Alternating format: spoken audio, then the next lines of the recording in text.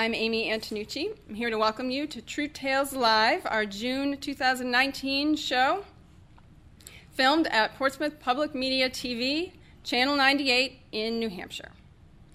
Thanks so much to everyone watching and everyone listening, and a special thanks to our studio audience who we're so happy to have here.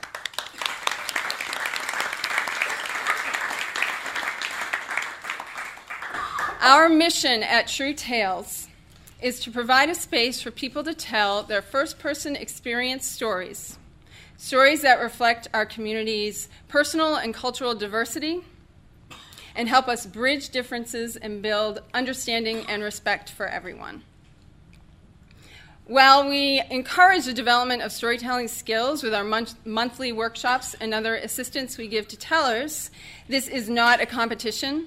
We're not going to have any ranking or judging or scoring or anything like that tonight.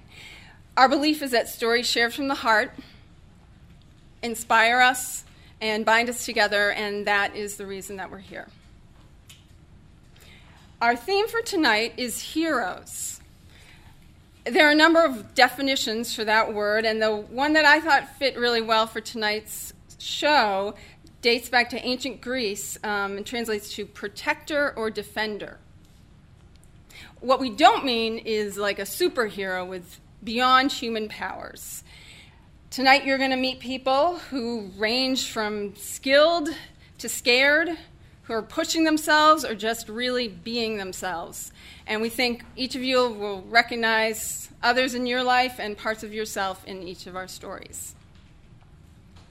We'll hear from 5 tellers. We have John Lovering, then John Dover, then Matthew Francis, Tina Charpentier, and then Sharon Jones-Jenkins. They'll each have a 10-minute limit for their storytelling. Our MC, Pat Spaulding, will introduce each of them to you before they come up here. After the storytelling, you can stay tuned for an interview that David Frainer will do with Matthew Francis, one of tonight's tellers. But first, the stories. Let's welcome Pat up here to start introducing you to our tellers. Come on up.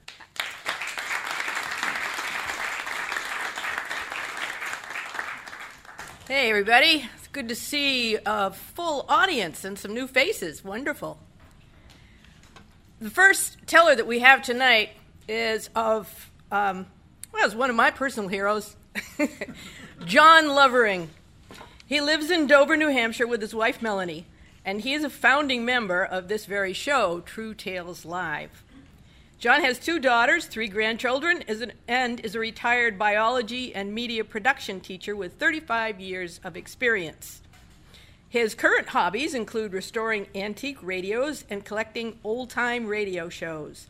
His podcast, Heirloom Radio, a different kind of oldies program, has over 700 shows in his growing collection that can be heard on SoundCloud.com, iTunes, and Google Play Music.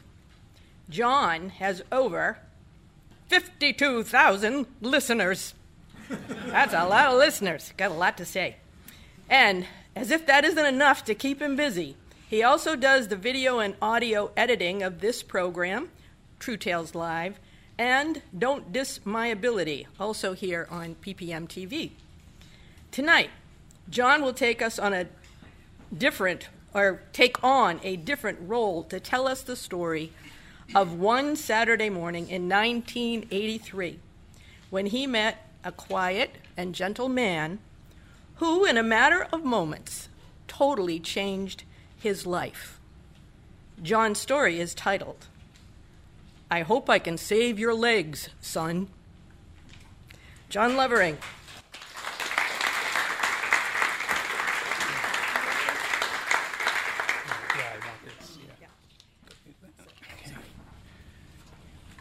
That's good for me? Okay. It was 8 a.m., March 19th, 1983. I was being transferred by ambulance from a local hospital to Leahy Clinic emergency room, and as the doors were opened, Melanie, my wife, was by my side. She had a gentle smile on her face that I really thought was more of a brave attempt to cover up the fear of the journey that we were about to begin. I was 35. I had 2 daughters, 11 and 4. I was paraplegic, and I had no sensory awareness of anything from my chest down. It was as if the lower 2/3 of my body did not exist. A physician immediately greeted me. His name was Dr. Charles Fager. And he said, "Hello, Mr. and Mrs. Lovering. I have read your chart, John." He removed the sheet that was covering my legs. "Can you move your legs, John?" "No, I can't." He said, "How long has it been since you've moved your legs?" I said, 48 hours, maybe more. And then he paused, and he was quiet. He came toward me, he put his hand on my shoulder, and he said, "John, spinal nerves that are compressed for more than 48 hours are generally permanently disabled. I hope I can save your legs, son." I had no time to process that because he was pushing the gurney down the hallway very fast. It was like in a movie. He paused by the nurse's station and said, "I need this person, I need that person. Stat, this man needs surgery immediately." And then down the hallway we went. He said to me, "The first thing we need to do, John, is find the location of the problem. I can't fix it unless I can find it. So you need a myelogram." So I found myself soon in a place that was a cold room, a diagnostic room. There was lots of equipment around. There was a choreograph going on with the nurses and assistants as they moved to put positions of equipment in place, plugging things in. And they were scurrying about. Soon I was laying on my stomach with my head lower than my feet.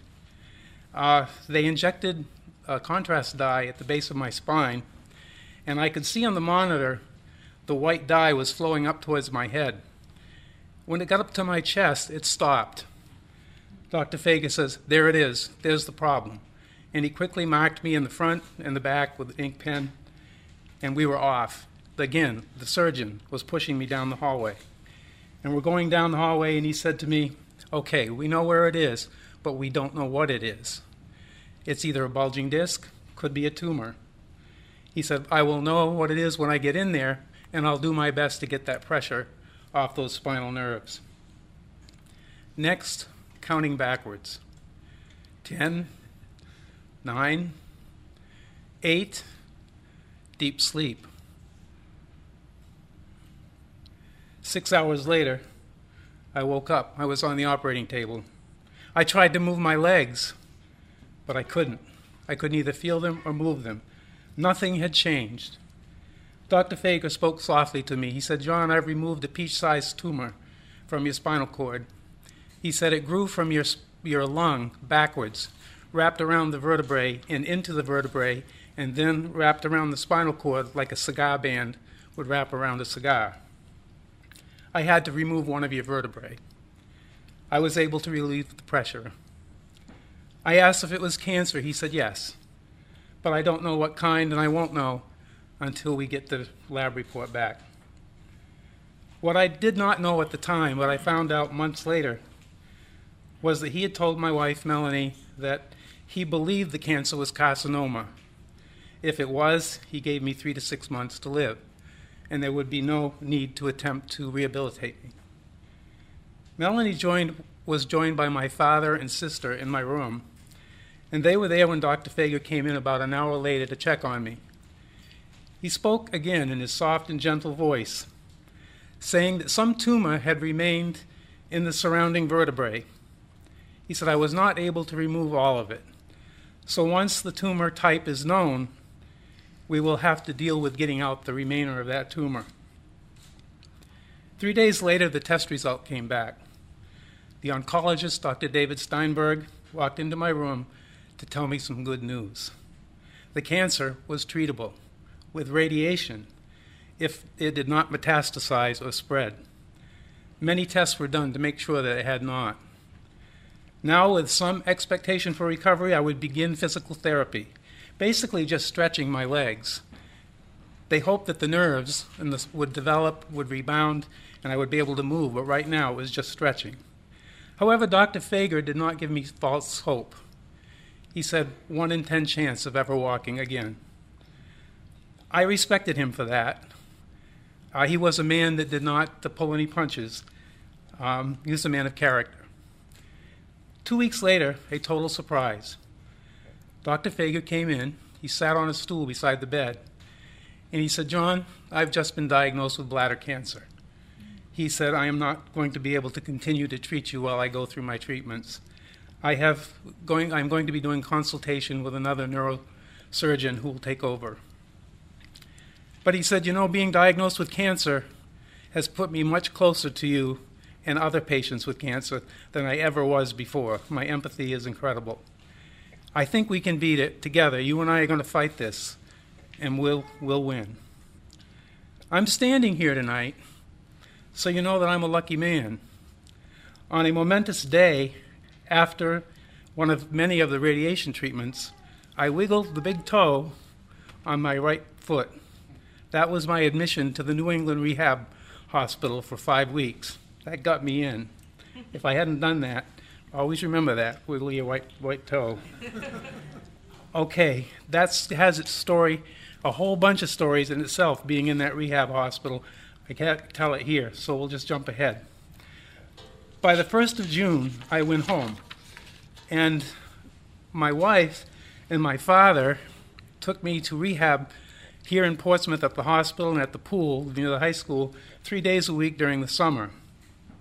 Upon Melanie's insistence, a physical therapist taught her how to do strength exercises with me, and she did them judiciously twice every day, believe me, and I wasn't always cooperative. She also slept on the floor on a mattress at the foot of my bed for months, because during the night, my legs would start to spasm. She would wake up and she would rub my legs until I fell back to sleep. September 1983, I went back to teaching earth science, using a wheelchair and a walker. Melanie was my chauffeur. She was also my lab assistant in the classroom. I was getting stronger, though. I could walk a few steps with a walker and actually stand up with a pair of crutches. Things were getting better. Then on November 12th, after having a full body scan the day before, I received a phone call at the school from my oncologist. He said, "John, I got some bad news." He said, "The x-rays show you have 13 tumors in your skeleton. They're located all over you." He said, "We need to do chemotherapy immediately." The next day, I went into chemotherapy for 3 months.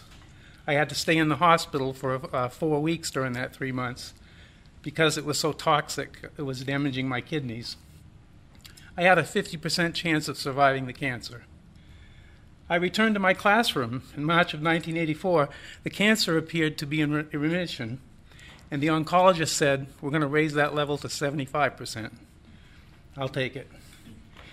Even though I had a quadruple bypass in 2001, because I had a heart attack mowing my lawn 2 days before 9/11, I had an aortic valve replacement a year ago this month, and both were due to the scar tissue that I had from the radiation treatment back in 1983. I have been cancer-free for 36 years. I kept in contact with Dr. Fager. When at Leahy for other appointments, I would stop in and say hello to him, ask him how he was doing. Same with me. The day I went in without a mechanical aid, he had tears in his eyes. He got up and he hugged me, and he said, "I am so happy that you're doing well." He had survived the bladder cancer. I had survived my cancer. He was right. For years, I sent him holiday cards with notes, well wishes, thanking him for what he had done for me and my family. He always wrote back, asked, "How's Melanie? How are the girls? Hope everything's okay." So many times he told me how glad he was that things worked out the way they did. On April 8th, 2014, Charles Fager died at the age of 90. I had known and stayed in touch with him for 31 years. During his 54 years at Leahy Clinic, he published 130 outstanding professional articles and wrote 6 books on neurosurgery. He treated over 6,000 patients. I was one of them. On May 2nd, 2014, Dr. Howard Grant, the CEO of Leahy, called me and said that while Dr. Fager's sons were looking through his desk, they found an envelope full of all cards and letters that I had sent him. He kept them. They asked if I would do the honor of representing the 6,000 plus patients that their father had treated at Leahy by speaking on their behalf at their memorial ceremony that they held on May 16th in Leahy Auditorium. I didn't think twice about saying yes. On May 16th, Melanie and I went to Leahy. I spoke before an overflow audience of 750 physicians, nurses, former patients, and their families. That experience was a highlight of my life. It brought my heartfelt joy for me to be able to publicly thank and honor my hero while representing 6,000 other patients who probably felt the same way. He was not only an amazingly talented physician, but a compassionate, kind, and gentle man. And as I close, there's a second hero in my story, my wife, Melanie. She took care of 2 children, a paraplegic husband with cancer. She worked 3 days a week as a guidance counselor, and she did so much more than I could ever list here. We began dating as juniors in high school. We celebrated our 50th wedding anniversary on February 1st this year with our children and 3 grandchildren. Having 2 heroes in one lifetime that enabled me to be standing before you now at the age of 72 is a remarkable gift, and I do not take it for granted. This story has a happy ending. Thank you.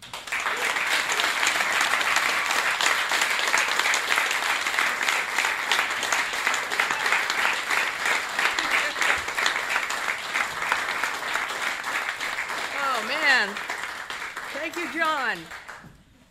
No dry eyes up here. I know both John and Melanie pretty well. What a team. Woo. Okay, next up. Sorry, John, hard act to follow. We have John Dover. He lives in Northampton, New Hampshire, and he wanted to be a writer from a very early age, but he didn't think he could make a living at it, so he got a degree in psychology. This led to his first real job at the Methodist Home for Children in Philadelphia as a child care worker, where, 9 months later, he narrowly missed being fired. John earned a master's degree and came to New England to accept a seated-funded job for the chronically unemployed as a tutor counselor at the Crotchet Mountain Rehab Center School.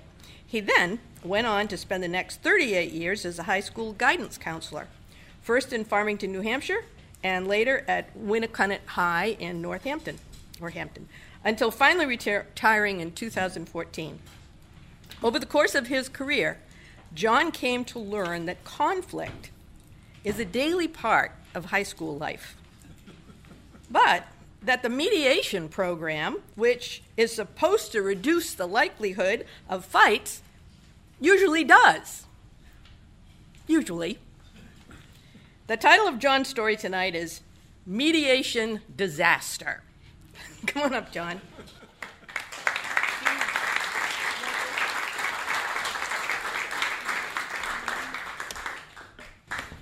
Thank you, Pat.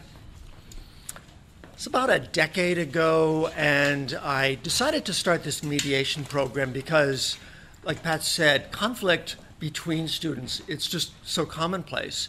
And to reduce that is going to allow them to learn a little bit better. So what we would do is we'd have 2 guidance counselors sitting down with the 2 students that were in conflict. And we would give them some ground rules, like don't insult each other, don't give each other dirty looks, and sort of commonsensical ideas that would don't interrupt each other, so that would keep things flowing. And the things that we would really attend to is listening when the conflict was being described by the students, to see if one of the 2 injured parties would take a little responsibility for having played a role in the conflict. Because if one party could say, yeah, I guess I really shouldn't have done that, then the other party can say, well, I guess I shouldn't have done that either.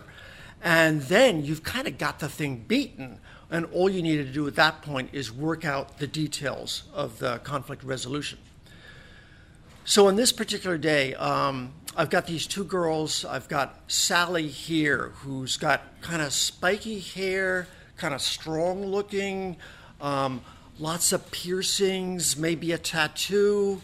And then on this side, I've got Anne, who's kind of petite and kind of a meek sort of manner, and quiet, and very different sort of kids. And I was surprised to learn that the conflict that they had related to the fact that they had both gone out with the same boy.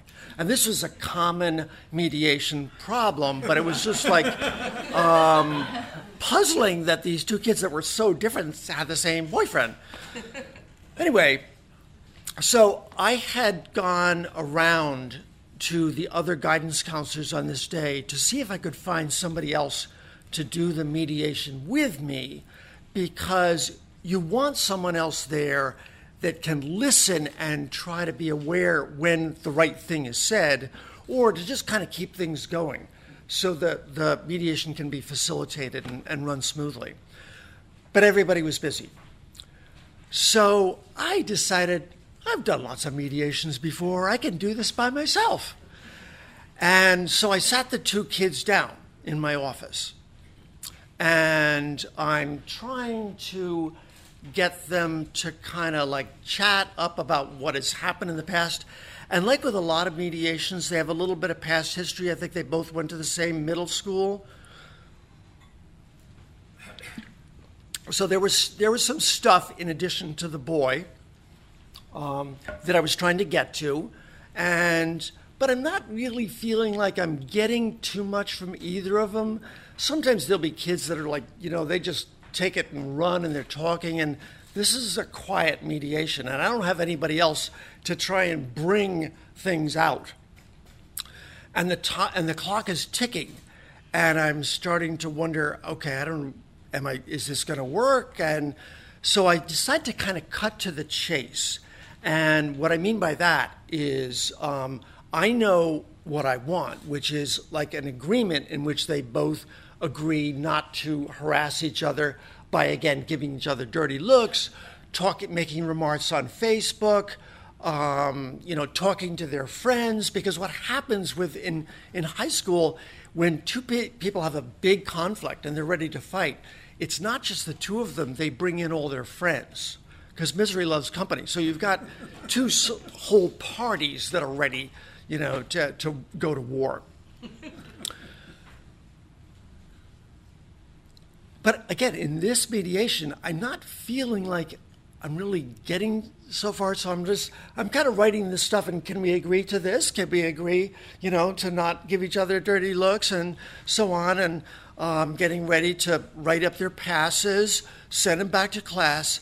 When suddenly, and I feel like in my mind it's already done. We're ready to move out. Suddenly, Sally jumps out of her chair, and she goes and she slams Anne right in the face. Really hits her, pops her hard, right in the face. And like inside, I am in such turmoil about this because I've sort of betrayed the confidence of Anne. I feel so bad for her. And I'm also kind of thinking, okay, now that this mediation program is totally done, because the grapevine in a high school works really well. The kids are going to know about this, and who's ever going to want to volunteer to do this again? But I can't think about this or process this because I've got this situation that's totally out of control. So I jump up and I grab hold of Sally and push her against the wall. And I'm literally like holding her, kind of bracing her, because she's still struggling. In fact, I think she's trying to knee me as I'm holding her there against the wall. And I'm like, this isn't right. Meanwhile, there was the noise of her colliding with the wall was loud enough so that the guidance counselor next to me, Emily, comes running out. She's knocking on the door, and I'm like, not even saying anything. And so she tries to open the door, but my foot is wedged right near where the door is. So she could only get the door open about 6 inches without colliding with my foot. And I feel like I can't move my foot because then I'm putting Sally down, and then, who knows what's going to happen. But so I'm like in this quandary and like wondering what's happening. And all of a sudden, Sally says, "It's okay, dude." And her body relaxes, and I really feel kind of honored that she's calling me dude.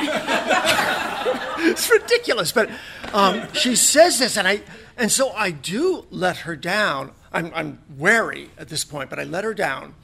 And at that point, I can move my foot away from the door, and then Emily can come in and grab Anne and bring her out, and get the call home to her mom. And I'm like trying to profusely apologize to Anne for having, broken her, what I said. It's going to be a safe place. It wasn't.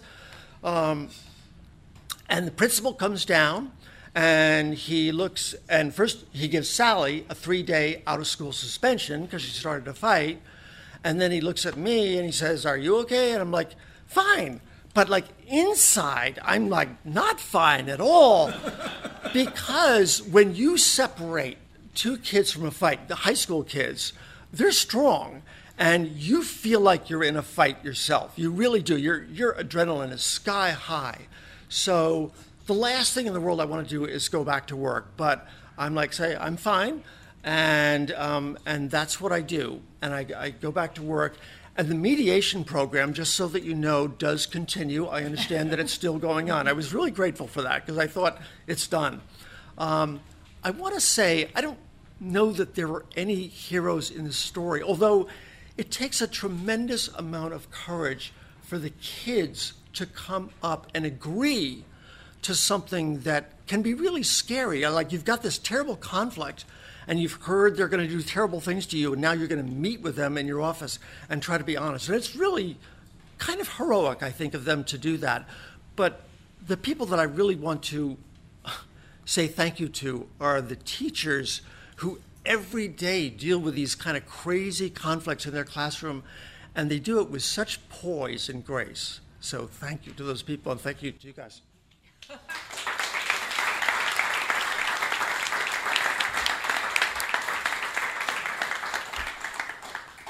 Hey, thanks, John.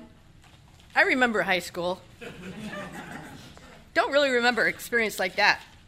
Before I introduce our next teller, I have an announcement to make about a parking problem. There is a Kia Sportage that is parked in a driveway, I think it's over that way, that needs to be moved because there's a neighbor that's trying to park, and the Sportage is in a no parking zone. So does anybody own something like that? A Kia Sportage? No? Not our problem then? Okay.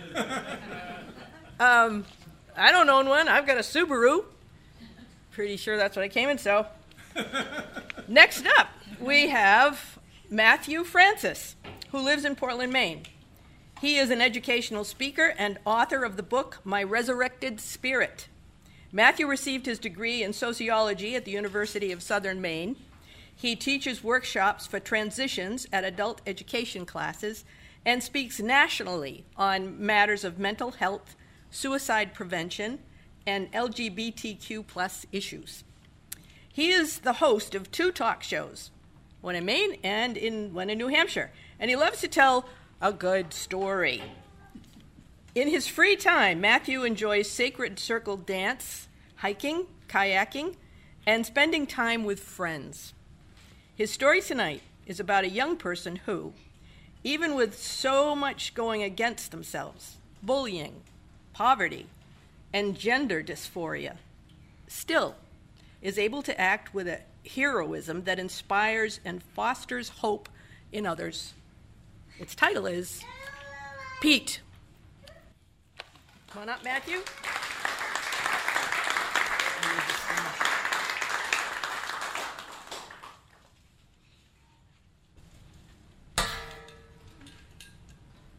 Thank you. That's the president of my fan club.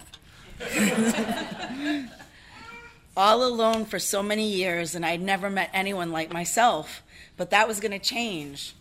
I had met tomboys, but the girls seemed to grow out of that phase. I didn't. It simply seemed to grow stronger by the day. I was 12, and many of my girlfriends had started Menses. I hadn't, and I was glad because I was at such odds with my body. It's hard to determine why my body wasn't responding. Was it due to trauma, neglect, or perhaps my own psychological desire to remain androgynous for as long as possible? Looking back, I'm sure it was a combination of all of the above. We moved again, as I was now residing with my mother, and moving was something that we did often. However, this time it was a bit different. We went into housing, and it wasn't because of a new boyfriend. I remember it so clearly driving into our new place. My mother was bubbly with excitement. It was in the city, but it was not downtown. She was so proud that she didn't need a man to support us. She bragged about her new freedom and independence. She said everything was going to be better now. I was caught up in her enthusiasm, and I found myself holding my breath with anticipation. It was a clear and early evening. The sun was starting to go down, which lent a cheeriness to the situation.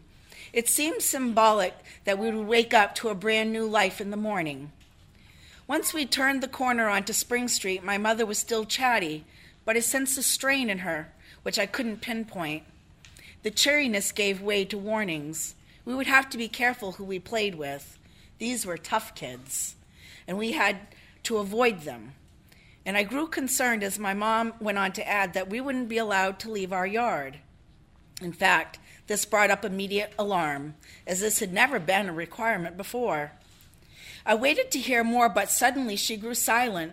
She continued her silence for maybe 15 minutes more. Our housing was at the end of a dead-end street, and I began to understand this might not be such a good move.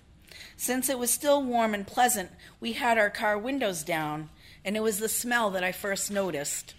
It overpowered me. The air was stale and thick with rotting garbage and urine.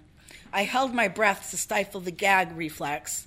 I didn't want to concern Mom, who I knew was still anticipating miracles. She saw me grimace and reassured me. "It'll be all right. You'll see.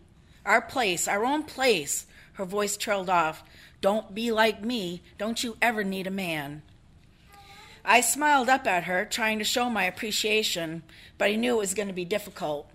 The closer we got, the more unpleasant it became. The houses were so dilapidated that I couldn't believe anyone was actually living in them. Clearly there were, though, as folks were gathered in their porches, smoking and drinking and looking generally unfriendly. They eyeballed us suspiciously, and I did the same to them. I saw small children running around, some half-dressed and some not at all. It appeared that everyone drank red Kool-Aid. Most were filthy, and some had snot running down their face. There were mounds of garbage everywhere, and even though I had been poor my whole life, this was a city poverty, and I wasn't accustomed to it. I felt fear form in the pit of my stomach, and my throat closed in on me. After Mom parked the car, she seemed rejuvenated and again excited. "See, Annie, we don't need a man. I did this for us, and we're free." I forced a smile and did my best to share in her delight. The smell of rot was still thick in the air, was penetrating by blaring rock music, and folks hanging out of their windows, catcalling my mom, who is very pretty. "Ignore them," said Mom. As we walked forward the door, my heart sank again. We had to navigate around mounds of debris that cluttered the walkway. As we moved forward, Mom said, "Don't worry, once it's cleaned up, it'll be perfect." She had trouble unlocking the door, despite the fact that a swift kick could have knocked the whole thing over. As we entered, Mom fumbled for the light switch, and my sense of smell tried to adjust to this new smell, a combination of bleach, urine, and shit. My eyes instantly watered, and my throat wanted to slam shut. It took tremendous effort to try to keep up an optimistic composure. "Here we are," Mom declared in an overly exuberant voice. We all looked at her, expectant and hopeful, thinking somehow she was going to make this all right. It was completely empty and downright filthy. "You don't need to take your shoes off," Mom said. "Not until it's been cleaned." Well, my mood was instantly buoyed by this indulgence.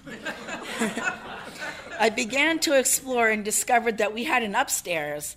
In my mind, it was a mansion. We had 3 bedrooms, so I was even going to have a room of my own. Despite my initial reaction, I too was starting to warm up to this place. But after several days of cleaning and adjusting, I went outside to meet our new neighbors. I had grown up very isolated, and I tremendously wanted to play with the other kids. I was pumped for friends. My eyes welled with tears of joy. There were kids everywhere. It was glorious. They were on bikes, walking in pairs or small groups. They were playing all sorts of games, and it was clear we were all poor, so I should no doubt fit in well enough. A group of boys carrying a couple bats were walking towards me. "You the new family?" one of them asked. "Yeah," I said, trying to sound casual, only secretly pleased. I knew the drill. Act nonplussed like you don't care and you have a million other things to do. "Moved in a few days ago," I added. "Play ball?" the bigger boy asked. "Yeah, I like baseball," I said. "Want to play?" I had to fight the urge to jump up and down. Cool, yeah, I guess so. Nothing else to do. Perfect, I thought. They broke into 2 groups, and clearly this was standard play. "Where is she gonna go?" a slight boy asked in a nasally voice. "She can't play with us," he whined. The tallest boy said, "I'm Mike. Are you any good?" I smiled inwardly because I was awesome in all things sports. But I heard myself say casually, "Yeah, I'm okay. I guess. I don't know. I haven't played in a while." Now this is where I shine. I've always been unusually gifted in sports, the one area of my life where I will not compromise and act like a girl. I believe sports saved me. They allowed me to be myself and actually be praised for it. I spotted someone walking towards us, and I was puzzled. I could see we were about the same age, though she was bigger than me. Heck, everyone was. It's just that I was unsure whether this person was male or female. I saw them smiling at us, but the body language was definitely male. I was a bit perplexed by her appearance. She was dirty, like the other kids, with holes in her clothes and badly in need of a bath. Her face wore the familiar combination of dirt and red Kool-Aid. I could see her hair was long and matted and worn underneath an even filthier baseball Red Sox cap. I heard the boys behind me groan a little too loud. I still couldn't tell. Is she a boy or a girl? She spotted me and our eyes locked. She was smiling, a full big smile that went from ear to ear and showcased rotting teeth. She confidently waltzed right over to me and thrust her hand out. "I'm Pete." I was simply stunned, and I hesitantly returned her shake. "Hi, I'm new. I'm Anne." She laughed way too loud and said, "You're not new. I'd say you're about my age, 12. I simply nodded. "Don't mind her," I heard Mike say. "Just call her Pete. Now let's play." I was stunned. I had never seen anyone like Pete before, and I was so amazed at her courage. Corey, the slight boy with the nasally voice, piped in, "She's a fag, but she plays good." I nodded again, unable to take my eyes off her. I already knew we were exactly alike, but I was not so full of courage. I'm going to switch this person's pronouns to honor what I believe are their preference. I learned quickly that Pete was not nearly as well accepted as it first appeared. The very next morning, while waiting for the school bus, I witnessed firsthand his usual treatment. I would watch him as he got picked on and beat up constantly, and nobody did a thing to make it stop. I ignored him, and I did little to help as well. I did not actively participate, but I didn't go out of my way to stop it. I would say something to try and distract the guys from picking on him by suggesting some other activity or walk away when it didn't work. But then one day I was playing alone early in the morning before anyone else was awake. I did this to hide my very boyish activities. I was playing Matchbox Cars, a game which I mostly built cities and drove around attending to important events, primarily food shopping in the mall. My 2 favorite things to do, and I heard him first. When I looked up, he was towering over me.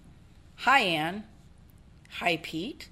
I quickly looked around to make sure no one was watching us. "What you doing?" he asked. "Playing Matchbox Cars." "Oh, can I play?" My head snapped up. Until now, I hadn't looked directly at him. I answered, "Well, I kind of finished playing." My voice trailed off as I started to gather my small treasures. "Oh, He sounded dejected. I stood up and scanned again to make sure nobody was around. It was still so early, I was confident that most people were still in bed. I was calculating the possibility of playing with him for a little bit before folks started to come around. He joined me in looking around and stated openly, "Nobody will see us, and I promise I won't tell." That hurt. I felt fear, shame, and curiosity all at once. Fear that if I was caught playing with him, then I would be a fag too. Shame because even at that age, I knew on every level that it was wrong for me to treat him this way. I knew better than most what it felt like to be rejected, yet I was doing just that, and it hurt. It hurt to care so much what other kids thought about me. Of course, my curiosity should be evident by now. Secretly or not so secretly, I wanted to know everything about him. He sensed this because he addressed my fears again. "I won't tell anyone. I promise," he asserted more strongly. We played for a bit and, dare I say, even became friends of a sort. I marvel to this day how this child cared so much more about my safety than his own. I remember clearly how he added, with all the dignity allowed to him, "I'm a boy." Just like that. Simple, certain, and clear. I simply ignored his statement and I heard myself say, "You can be this car and I'll be that one." I kept looking at him, not sure what his reaction would be. We both dropped down to play together. After some time, we heard others approaching. He simply rose and left. I never had to say a word. And it went on like this for a while. One day while we were playing, I asked him, "Please call me Heath."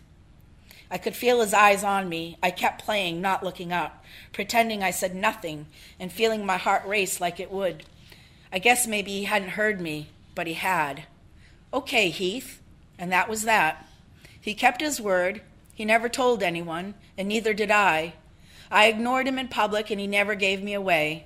When people picked on him, I tried to discourage it as I had before, but otherwise I didn't do a thing. We never talked about it. Pete and I would play in silence. My curiosity was never satisfied because I never asked anything more of him.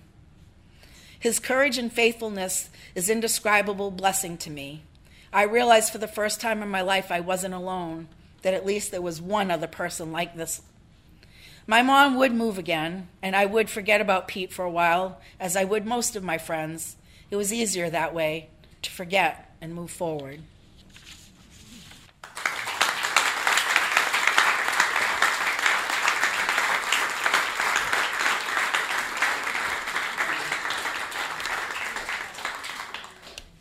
Thank you, Matthew. Next up, we have Tina Charpentier. She lives in Dover, New Hampshire, and currently works for Dover High School. For 10 years, she worked at Pease Air National Guard Base as a communications technician, installing and fixing radios, phones, computers, stuff like that. Tina likes the phrase, "Timing is everything," and spends time pondering tricky questions like, what is real? She thinks about how what we see at any moment is not necessarily what is really happening, and how a small decision or seemingly insignificant event can, in 1 millisecond, change a whole life's direction, possibly even the lives of many others. There are unsung heroes among us who do not wear capes nor have superpowers, but whose courage and valor are only recognized when stumbled upon.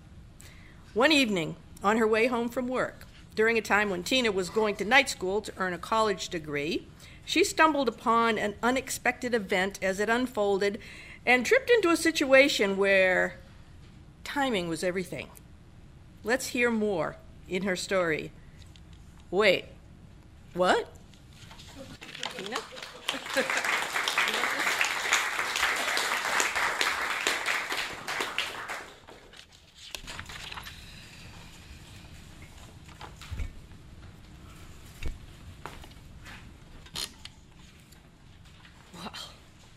I stopped short, right? I mean, the man was on his knees going through the lady's backpack. She was clearly in distress, but I couldn't tell if she'd been injured or was beaten or anything. I couldn't breathe. My heart was pounding like so I could hear it in my head, you know what I mean? And I didn't know what to do. But timing is amazing. I mean, for me to be there right at that moment, at that time, to be that at that spot, a lot had to happen that day. I mean, I had just started the night class, and I needed to go to a store to pick up some materials for an art drawing class. And I worked at the Pease Air National Guard base until about 4:30 every day. The store was only open till 5 in Portsmouth. So that's kind of tough, if you know what I mean. So one day my boss said he'd let me go a little bit early to try to get in there and take care of that. So I thought, well, I'll take care of the extra time too and pick up some groceries for lunches. I didn't have any food.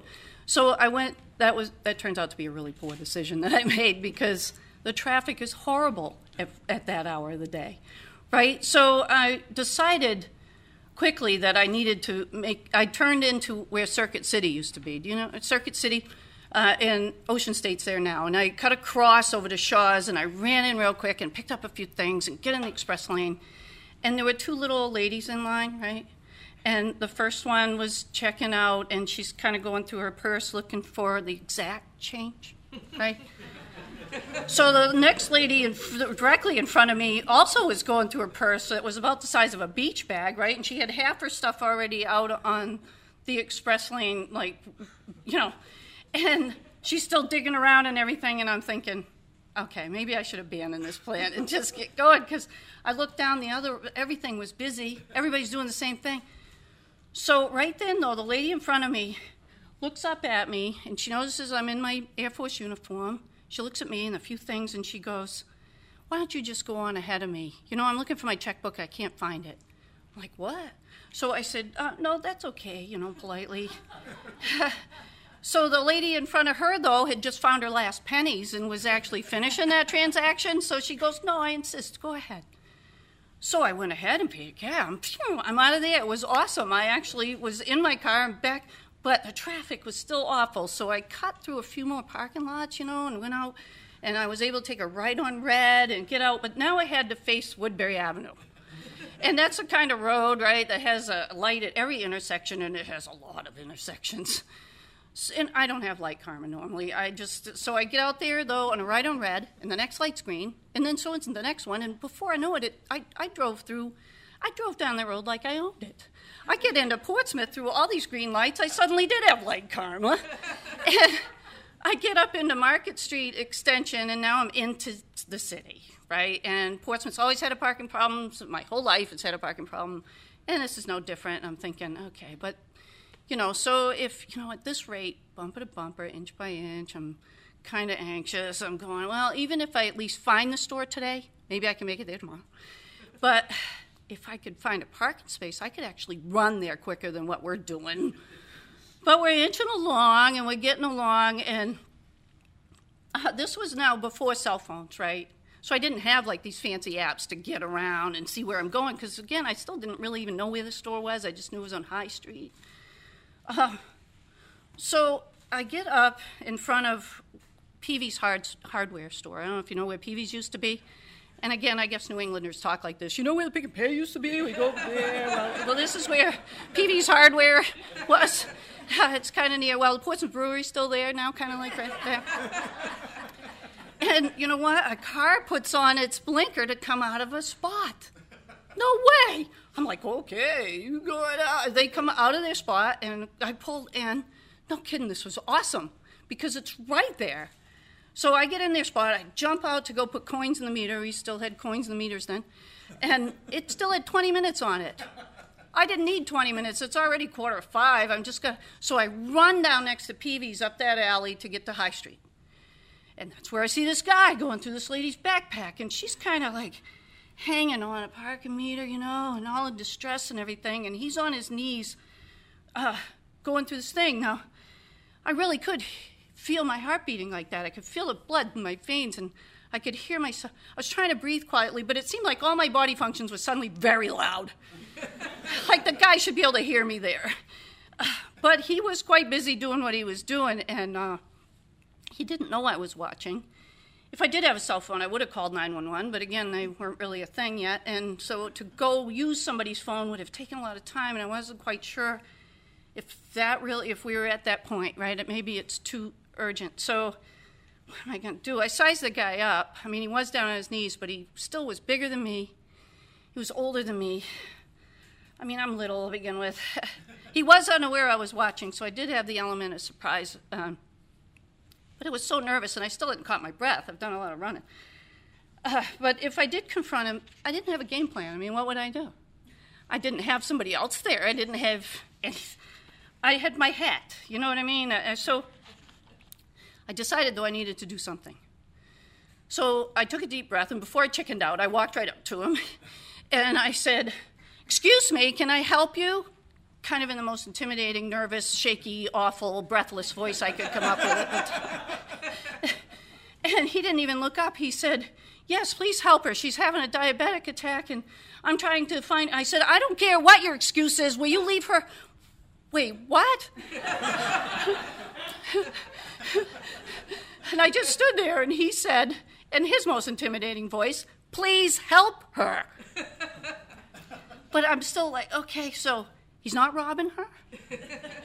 He's trying to help her. So I looked at her again, and she really was struggling to breathe, still hanging on that parking meter. So I reached out my hand, and she grabbed me with her free hand like a vice grip. And I was like, oh, okay, yeah, okay. And I do think I said that out loud, which is unfortunate. But he continued frantically digging around in her bag, and he was mumbling awful to himself, and he actually started dumping it out and everything, and he found what he was looking for.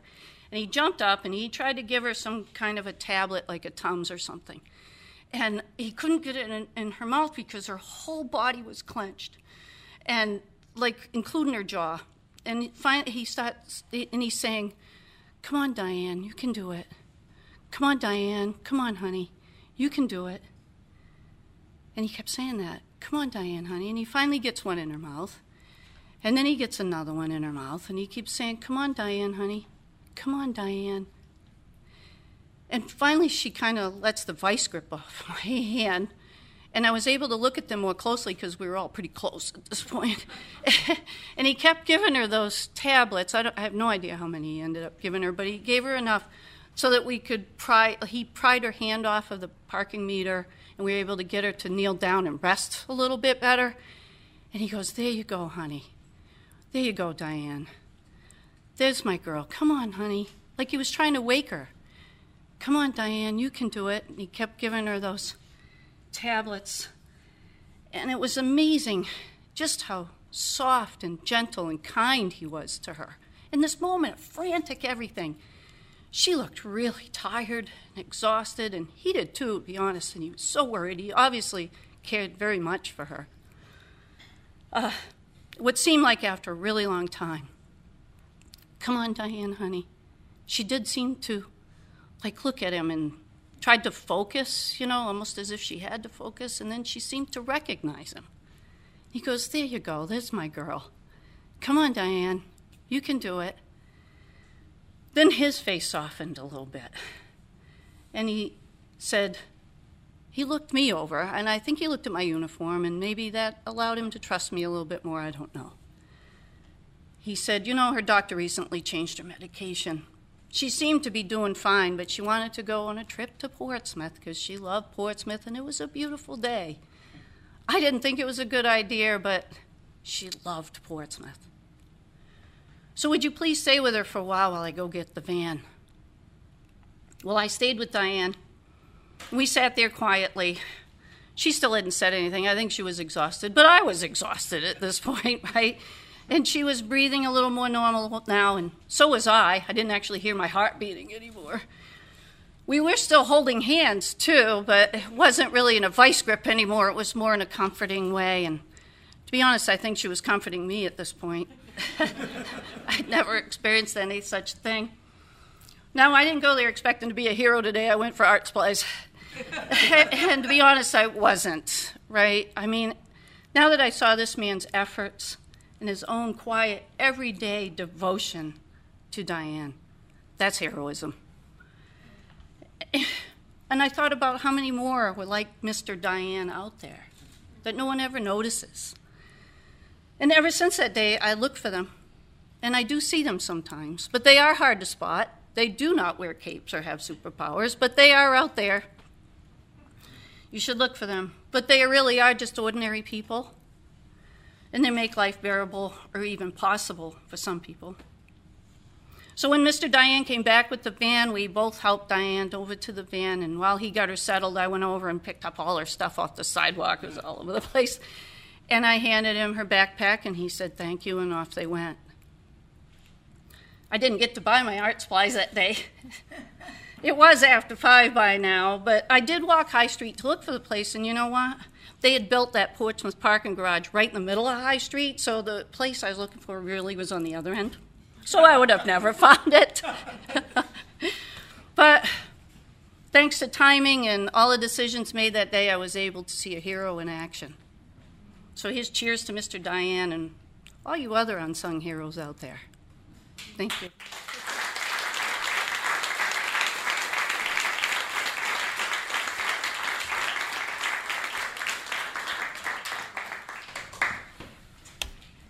Thanks, Tina. I think my heart rate is going patong, patong, patong. Got energized from that story. Our last teller tonight is Sharon Jones Jenkins. She lives in Portsmouth, New Hampshire, where she was born and raised as the 9th daughter of Ethel M. and Harry W. Jones in a family of 13 children, 10 daughters and 3 sons. During Sharon's young years, she studied ballet, tap dance, and piano until in high school, her dream was to become a professional vocalist. So in the early 1970s, Sharon moved to LA to study voice with a private coach from the Gilbert and Sullivan School of Music and to work as a studio background singer. After many years, she returned home to Portsmouth, where she now enjoys singing engagements at the Press Room, the Dolphin Striker, Rudy's, Grill 28, and many other New Hampshire, Seacoast, and Boston area venues. She says that sharing stories with her audiences brings her as much joy as does singing. Tonight, Sharon will tell us the story of the time she received a phone call asking her to participate in the burial of people who had died right here in Portsmouth many years ago. They were her ancestors. Sharon's story is titled, The Awakening of One's Soul.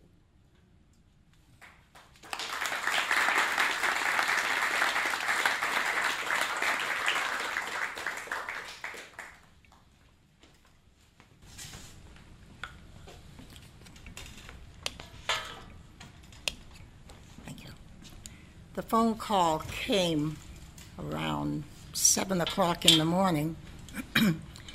Because I'm an entertainer and I don't sleep well, I usually go to bed around 4 o'clock in the morning, and I get up around 5 o'clock in the morning, drink some more coffee, and then go back to bed until 8. Well, the phone call came early that day, and it was Valerie Cunningham, a historian here in Portsmouth, and one of the co-founders of the Black Heritage Trail Foundation. She and I went to school together. When Valerie called and asked if I would participate in a funeral,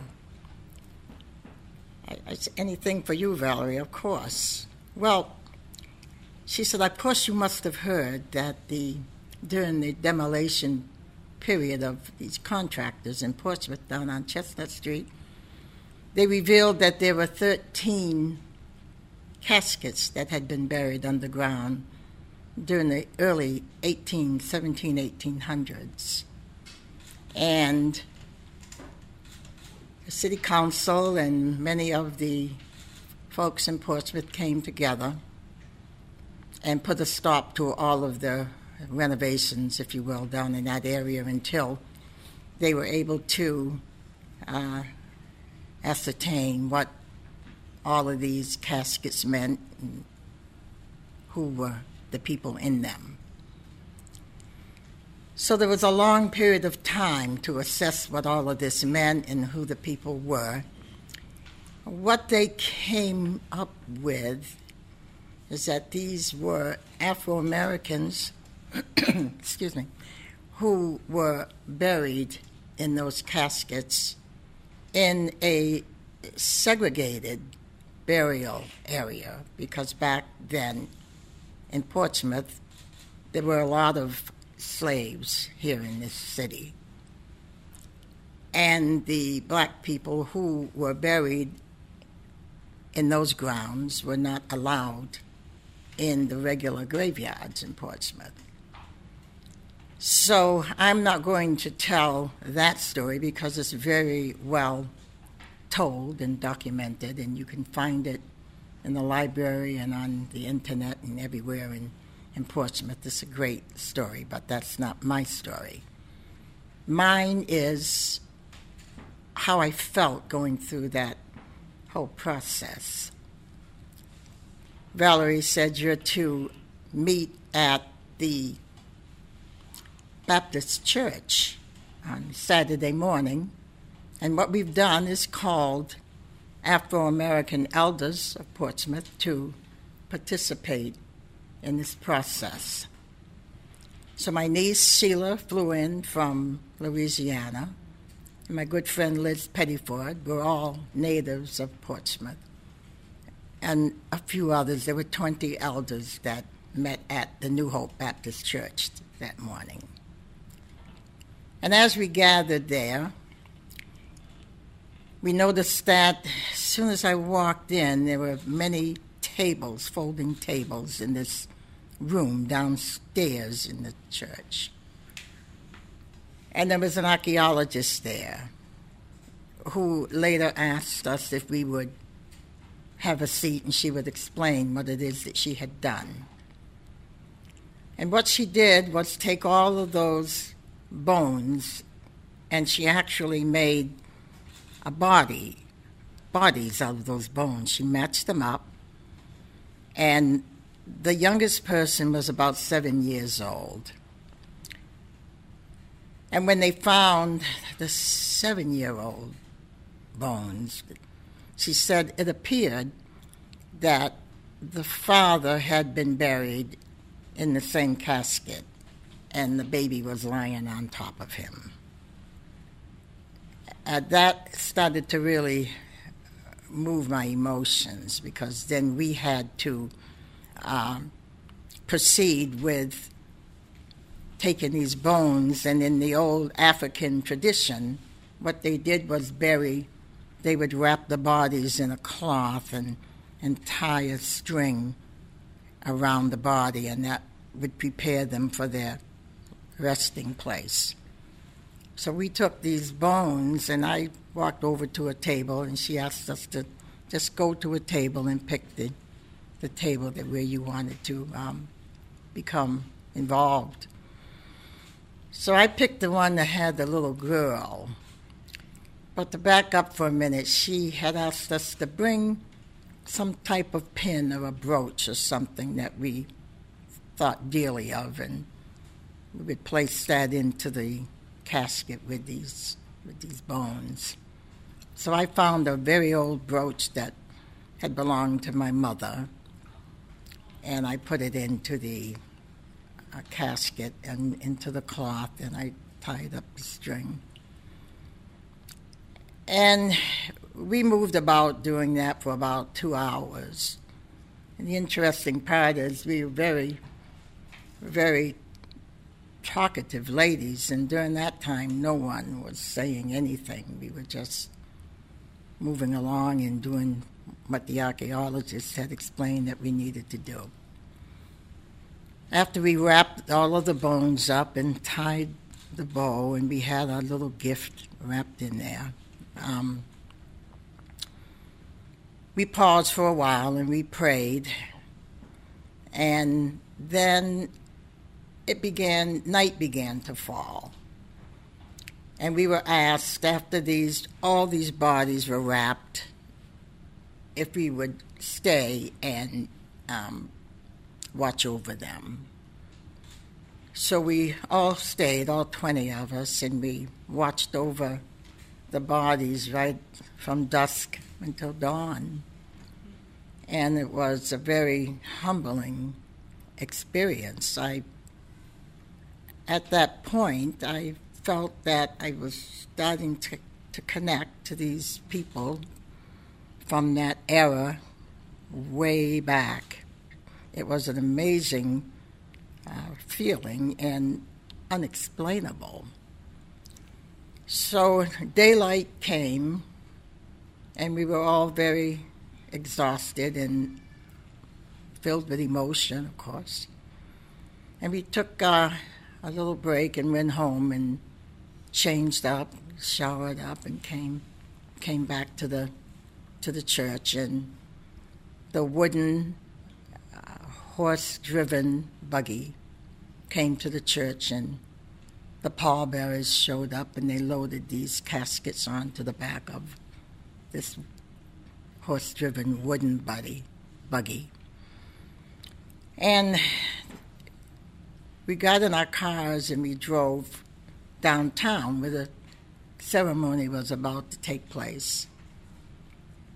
And as we all stood there, of course, the sculpture had already been there, and most of you probably know where that site is. You've seen it. And the statues are just beautiful. And it got very quiet downtown that day. And I remember standing there with my niece, and it was kind of chilly. And as it got quiet, and we're standing on Chestnut Street, you could hear the sound of the horse's feet and the buggy very slowly walk into the site. And I looked up, and I just kind of lost it. Had these caskets with the proud Negro guy, black guys driving the carriage, and it's creaking like it probably would have back in that era. And the horse stopped, and the carriage stopped, and they unloaded all of the caskets. All of the pallbearers were dressed in tuxedos, and they removed each casket very carefully and very slowly. And then the ceremony began with Reverend Hilson, who is not any longer with us. He did a sermon of some sort for those that we were burying. And when it was over, and I went back to my home, I didn't realize until I got back home what had actually happened. And at that time, I started having these thoughts like, how did a people get to become or not become that which they were not during that era? Why? I started asking myself all kinds of questions. Maybe some of these people were related to me. And how was it that they were buried underneath these grounds in Portsmouth for all these decades? And how come nobody cared? And how I resolved that whole thing, I think, emotionally, is that day they did care. Everybody came out. The city councilman came out. People that didn't even live in Portsmouth came out. And we really didn't know who these people were. But I felt that we knew who they were at that time, at that point. I felt that they were asking us to find them and to present them and to make them known and to not have them invisible anymore.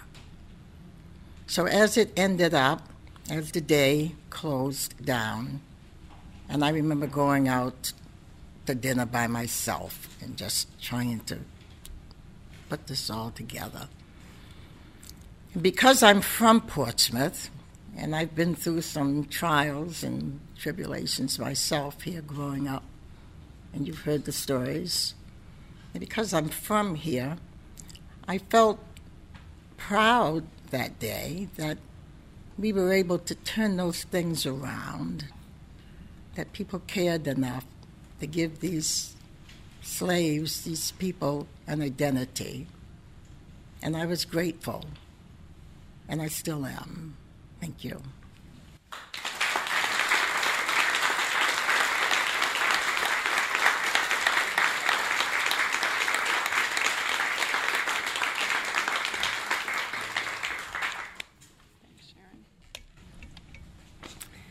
Well, thank you so much to all of tonight's amazing storytellers for sharing these really powerful stories with us. And also thanks to all of you who came to be in the audience and hold this, this space and this beautiful night together. So,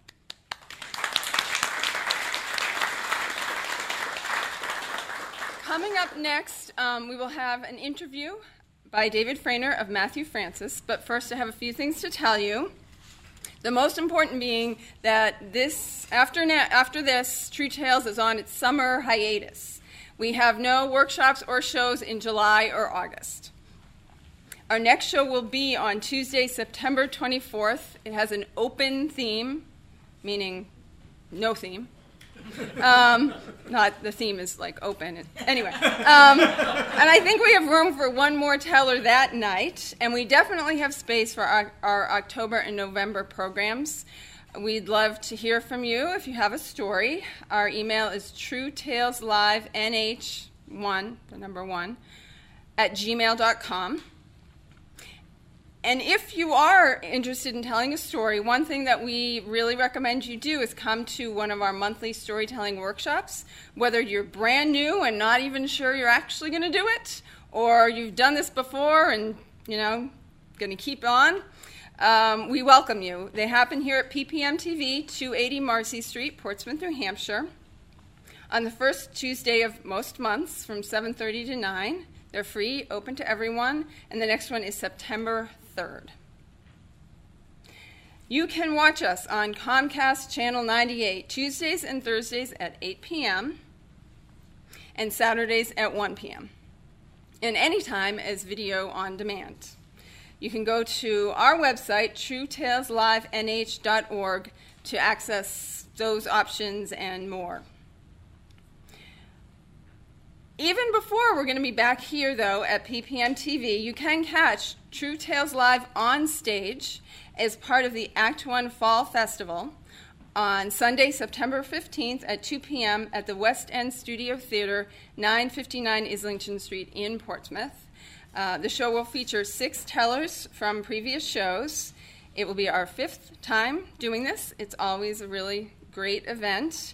And we do suggest you get your tickets early. They always sell out, and we just got word that this one is already nearing sold out. So act1.org to come to that. Let's thank a few of those who make this show possible. John Lovering, Pat Spalding, Steve Koval, David Frainer, Chad Cordner, and Sam Adams.